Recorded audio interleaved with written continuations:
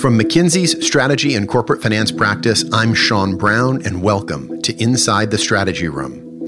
Today, we're excited to share the second episode of a new series on boards, hosted by Fridtjof Lund, a senior partner in our Oslo office and leader of our board services work. The first episode discussed sustainability.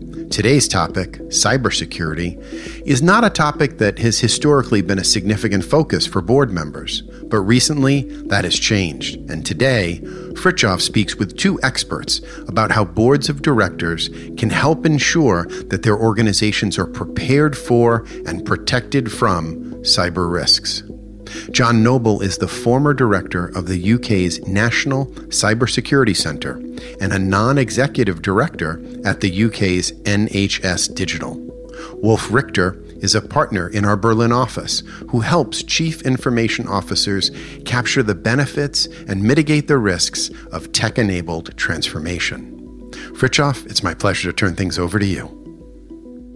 Sean, thank you very much, and thanks both to John and Wolf for joining us today. Cybersecurity has, of course, been a topic on the board agenda for quite some time. For example, in McKinsey's latest global board survey, our participants rated cybersecurity as a top 4 priority for the board's agenda.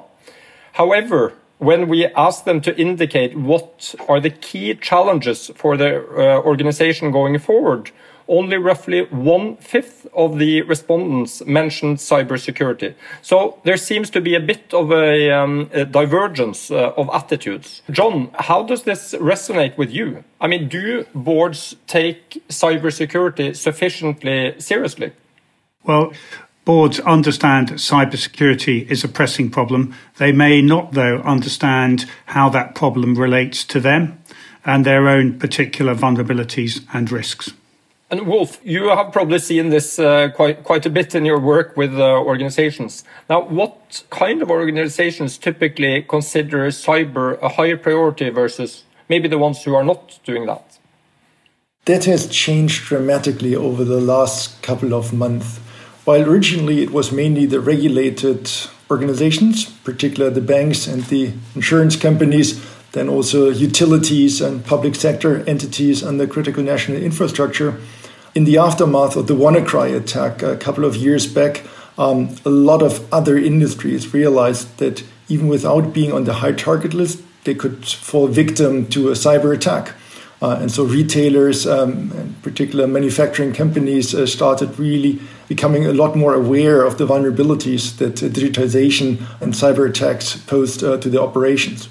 Now, since the work from home has become the new normal in the COVID environment, and the massive increase of ransomware attacks that we are seeing, almost every company has become aware how massively vulnerable they are in an environment where the majority of their business is being conducted through online channels and where also the majority of their employees are interacting with each other over digital means. As you say, Wolf, there's been a reported increase in cyber attacks also over the last, let's say, year or half a year. John, what do you think is really happening? I mean, what's driving this increase in the cyber attacks? I think there's two things which are driving it. One is a change in the business model for the people who are carrying out these attacks. It really is being industrialized. And we're seeing vulnerabilities being identified by one set of groupings and those then being shared with criminal groups who can make use of ransomware as a service. So they can, in effect, lease the ransomware to use, and they will then, in exchange for a percentage of the profits, will then employ that against victims. That's allowed for a massive increase in both the volume of attack, and as Wolf has pulled out, across many sectors and many countries, but it's also allowed for an increase in the sophistication of attacks, so that ransomware is no longer just about impacting on the availability of your systems. It also can result in the release of sensitive data. And Wolf, do you see that companies are they prepared to handle this rising threat? Well, it's a mixed bag. Now it really becomes apparent who has started to think about the threat of cybersecurity systematically and who has just recently woken up and is starting to improvise. On the one hand side, we've seen just a massive change and a massive acceleration in digitization. So all of a sudden, within a few weeks, companies have completely moved their operations to the cloud or granted remote access to their employees. Well, needless to say, very few of them actually had the time to think through the cybersecurity concept. On the other side, you see those that have been spending the last couple of years preparing, identifying the critical assets, identifying the critical processes, testing the procedures also with their employees, having emergency plans, fallback scenarios, and those investments have now really paid out. What approach should boards of directors take to be as prepared as possible, especially for the ones which are probably less prepared in the current context? Well, the board of directors and the executive leadership team need to engage on a collaborative but critical conversation. The board of directors' ultimate responsibility is to make sure that the executive team has a plan, is prepared, is starting to prepare the organization, not only the team, but the whole organization for the eventuality of an attack. It's not a question of if the attack is going to happen and how to prevent it. The real question is, when is it going to come, and is the organization prepared to detect it, to stop it, to mitigate the effects, and then continue operating and getting back to the normal way of operating as quickly as possible? And what I want to add is, I think we build on what Wolf said, is that cybersecurity is a problem for the whole organization. The approach you must not take is just to leave it to the CIO and to the technical team to resolve.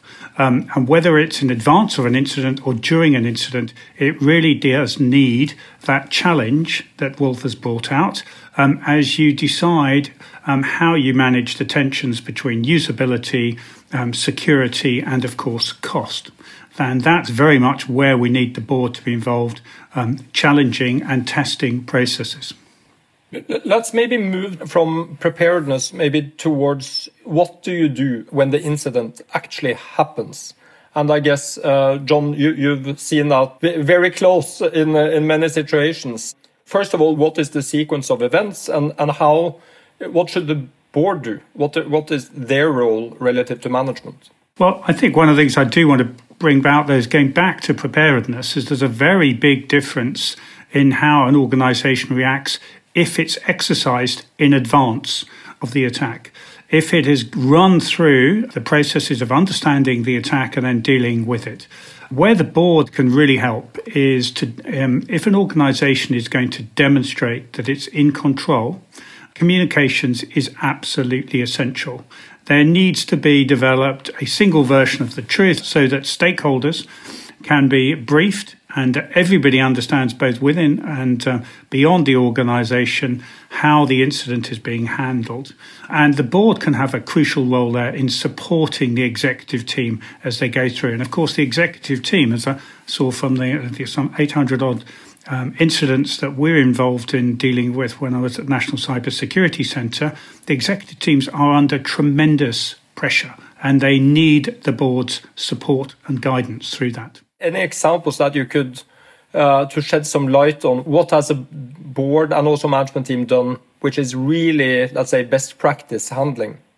I don't know whether it would count as best practice, but I wanted to go back to that WannaCry incident that Wolf talked about early in May 2017. And it had, of course, a very, very big impact on the UK National Health Service, where I'm now a non-executive director.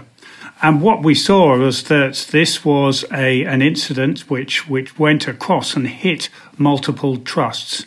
And the really important thing then at the board level was to be able to go and bring people together and make sure that we were communicating with a vast number of different stakeholders across the health and care system.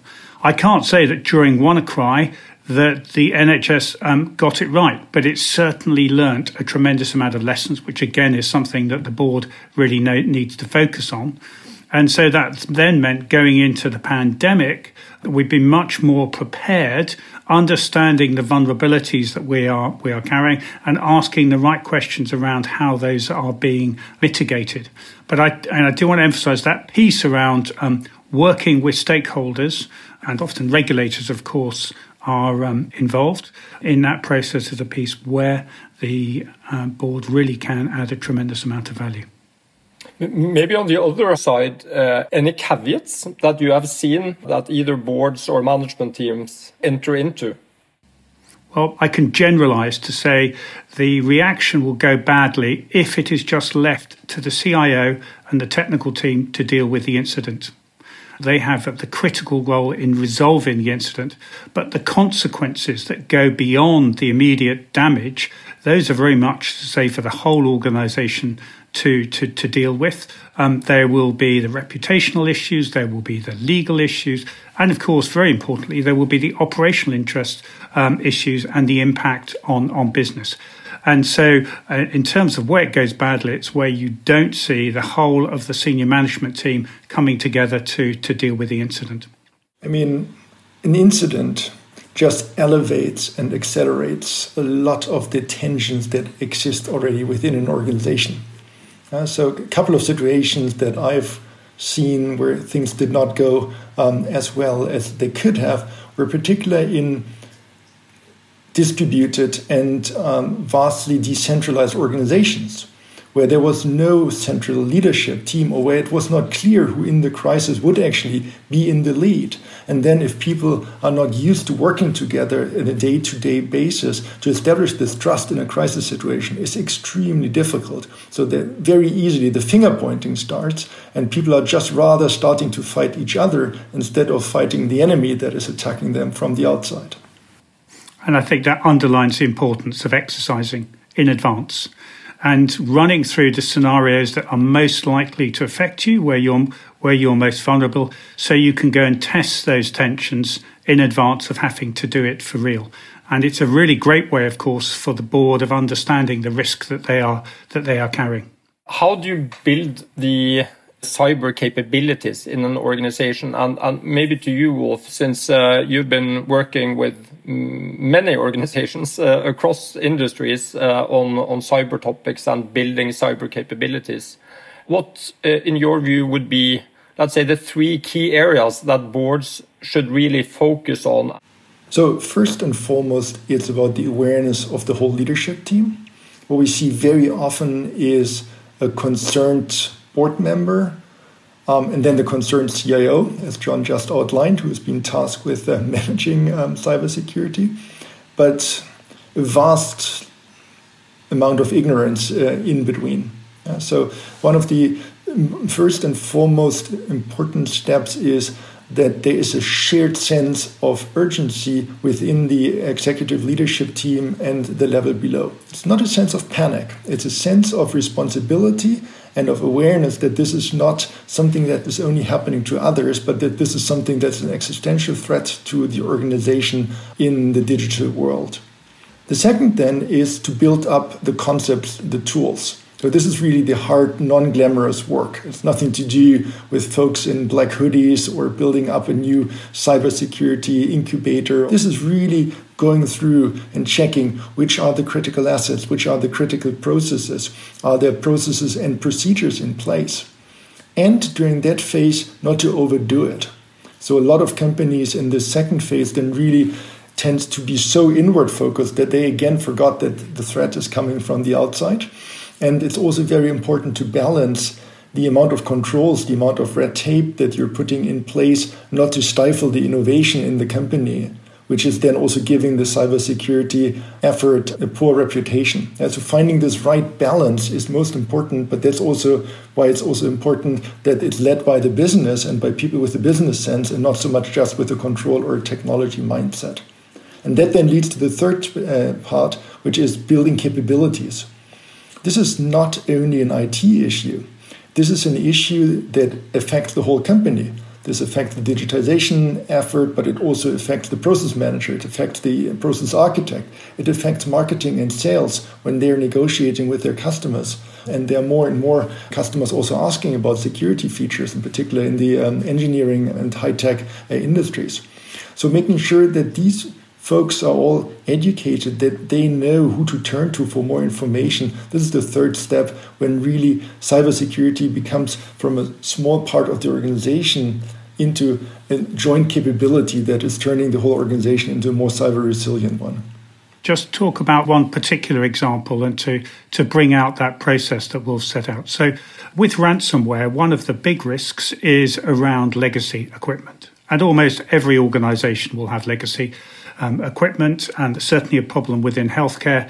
And that represents a real vulnerability that we are seeing attackers take advantage of. We therefore have to treat that legacy equipment as untrustworthy, and we have to put in place controls to help manage it. But only some of those controls will be technical. There needs to be an engagement between the business and the IT team to see whether they can be, in some of the risk can be managed in some other way. Is that equipment really needed? Can it be segmented? Maybe the answer is actually to move off that legacy equipment and to migrate to the cloud, which clearly will have investment implications. But I think that's an example, as I say, one area which is really pressing at the moment, which is not just about technology. It has got business and it has also got financial implications. Can I ask you, I mean, if I'm a chair or a board director and I'm concerned about cybersecurity, how do I best understand the level of, let's say, maturity on cyber in the organization? How well prepared we actually are? There are a couple of ways to measure this. Ideally, an organization would be capable of measuring the value at risk, so the business value at risk from a given incident. However, most companies are already are not at a stage of maturity that they can do this, just for lack of transparency of the basics or lack of a trained, reliable model to translate the business impact, to collate the business impact and the incident. So many companies turn into what is called a maturity-based approach, where they're just looking at some outside benchmarks to take a look at which of their controls are at a certain level of maturity. While this is still better than not measuring or not managing cybersecurity at all, that sometimes leads to a wrong incentive, just investing into building up more controls. Therefore, what I would do if I was the member of the board, I would actually go in and ask specific questions about what is it that the cybersecurity team and the executive leadership team currently focuses their attention on. Do they have identified specific parts of the organization, specific assets that they really focus the energy on? Have they identified specific groups of employees that are particularly vulnerable? For example, field service agents, the customer service agents. Do they know how many people have privileged user rights? So the most important thing is to ask a lot of specific questions, and then from the answers you can see if the board has conceptually understood it or if they have really operationalized their strategy. Because we're living in an environment of scarce resources, and the executive leadership team needs to balance investments in cybersecurity with investments in all other parts of the business. And the more specific they are in targeting some initiatives and targeting specific systems, infrastructures, processes, and people, the better I would feel as a board of director to actually see that somebody has spent some real time thinking about how to actually build in the organization. And I think that's so important. We can't just rely on some KPIs. For example, what percentage of our servers have been updated? It was 97.1% this month. It was 96.8% the month before. What does that mean? It's you've got to have that engagement. You've got to have that sense of challenge. I think the other way that the board can get some further assurance is by ensuring that there has been third-party challenge. So, for example, penetration testing of critical assets. When was the last penetration test carried out? What did it reveal? What recommendations are being taken forward? So making use of third parties in that way can be really helpful. But before you do that, you've got to, as Wolf said, you've got to identify what you care about most, what's absolutely critical and needs to be protected. Are there any, let's say, blind alleys or, let's say, investments that you see companies are making that really doesn't have an effect?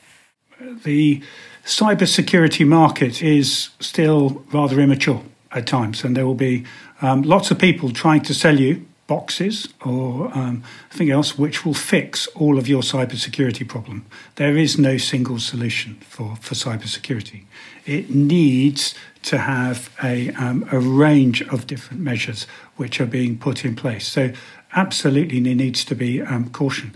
But I think the most effective measures are those which tackle the absolute basics, the things which make companies vulnerable. And these are around, we talked about some of them already, they are around things like security updates, they are around authentication, how you access the systems, they're around how you configure those systems, they're about getting rid of legacy and unsupported equipment. So if you can tackle the basics and put your investment into those, that's probably going to be the best use of the available funding.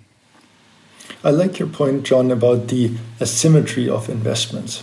What I've seen fairly often is that companies are ready to do one-time investments in CapEx, but they shy away from actually building up the OpEx, which is the people making use of the boxes, as you called it. So we've investigated one insurance carrier which had a beautiful security operating center, all the licenses, all the major sensors in place, but they lack the staff to actually make it run 24/7.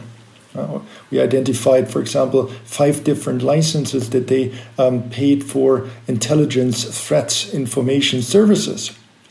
Really, really good investment, actually, but you need to have somebody who is actually processing the information. So we figured out that they had one guy which was part-time tasked to actually read this and then translate this and share this with the rest of the organization. Of course, it didn't happen.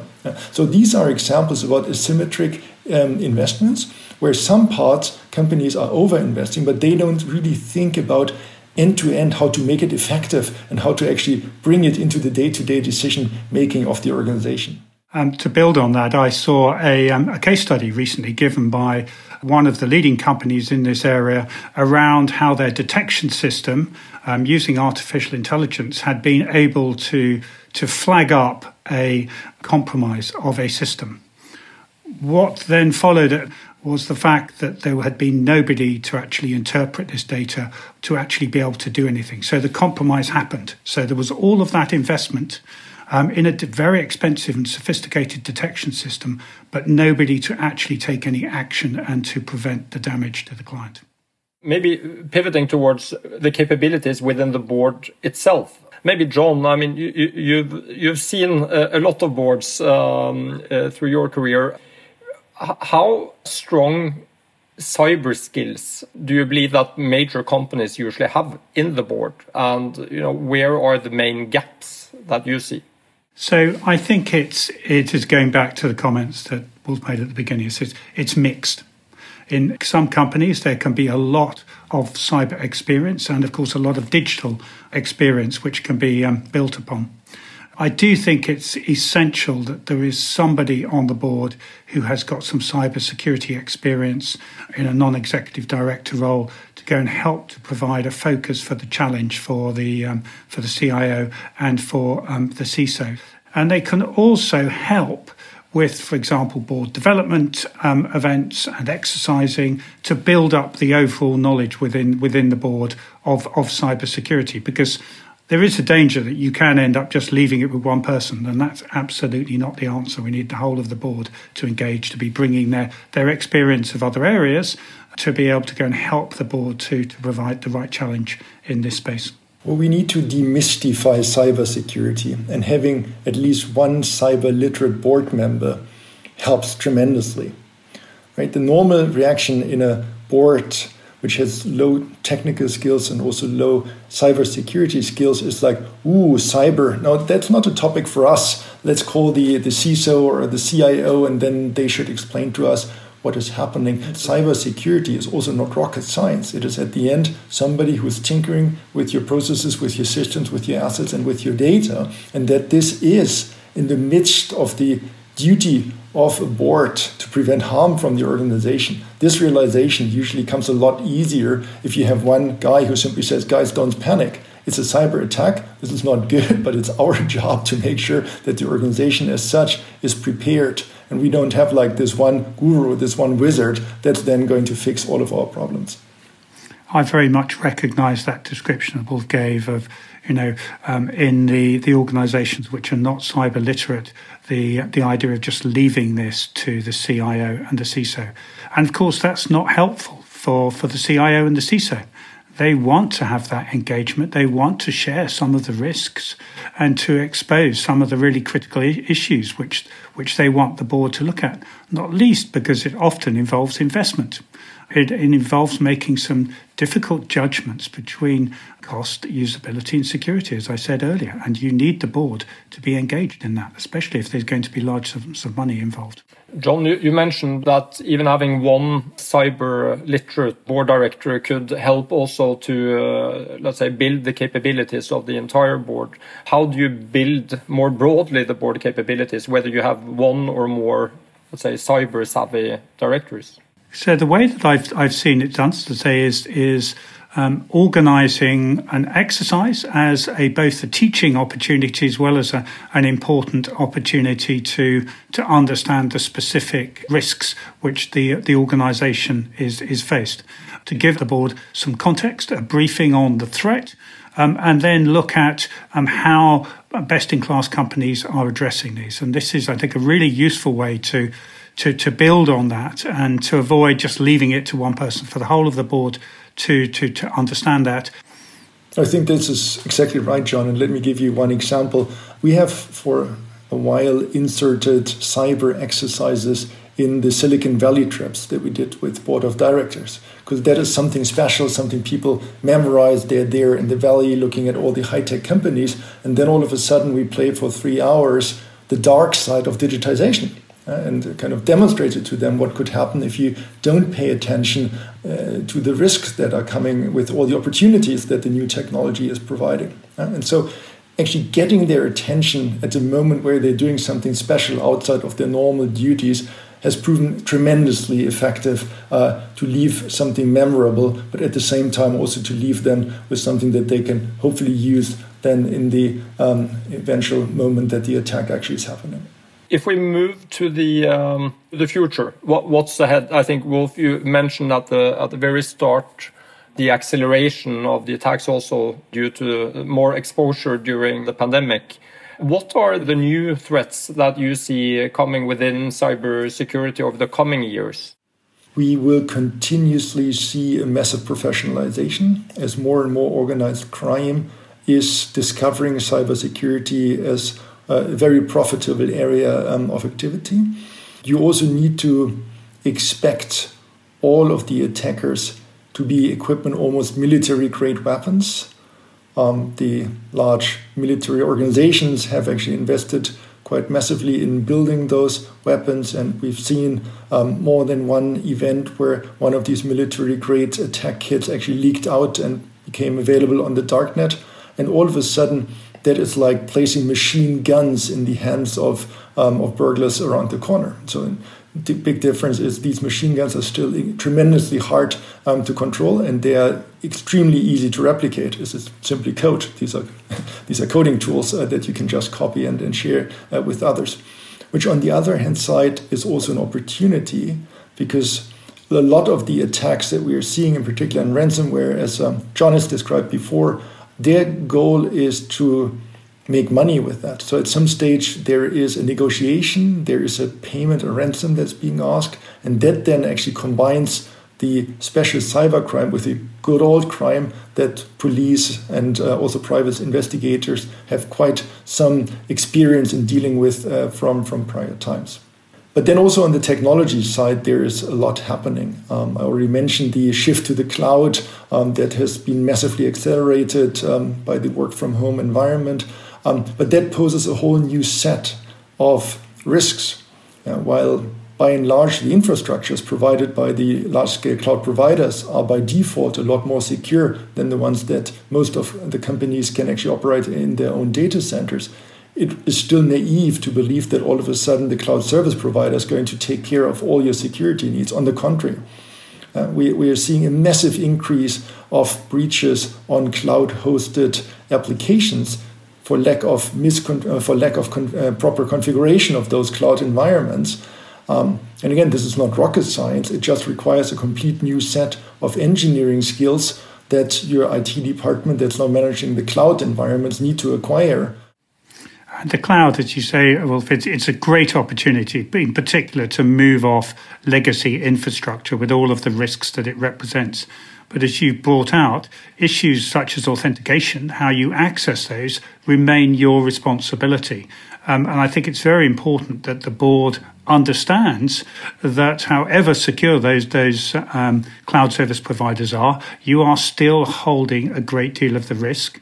And you do need to ensure that you have got the right skills to be able to successfully carry out that transition to the cloud. Otherwise, as Wolf's brought out, you are going to get basic configuration problems. And sadly, we have seen some very, very large-scale breaches as a result of some of these basics being got wrong. And a lot of this is down to people simply not understanding the cloud and how it works.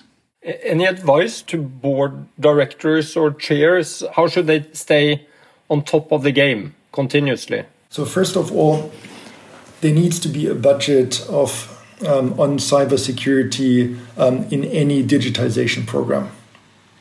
Within the large amounts that companies, rightly so, are spending on digitization, they need to look at this also as an opportunity to drive digitization in a secure manner.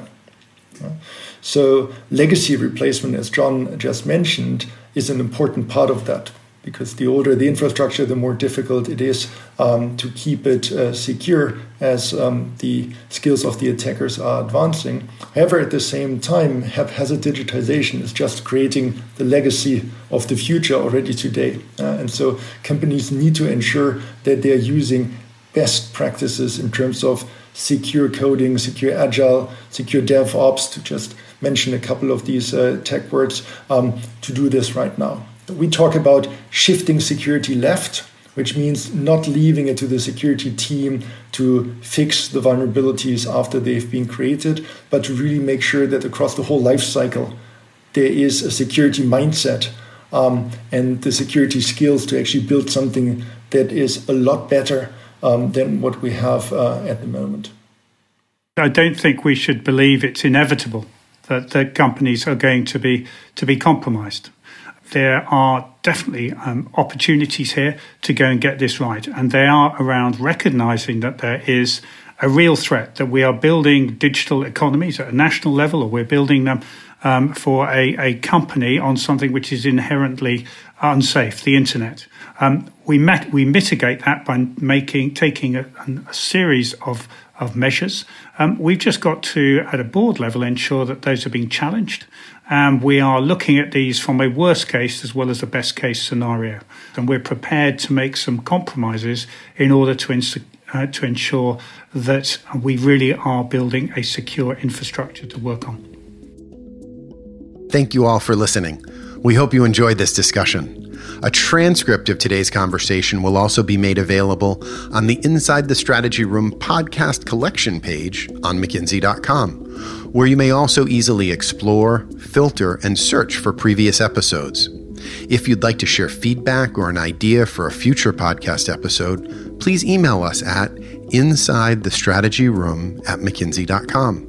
If you'd like to receive alerts on our latest insights, you can sign up on the bottom of our podcast collection page on McKinsey.com, follow us on Twitter at MCK Strategy, or connect with us via our McKinsey Strategy and Corporate Finance Practice page on LinkedIn.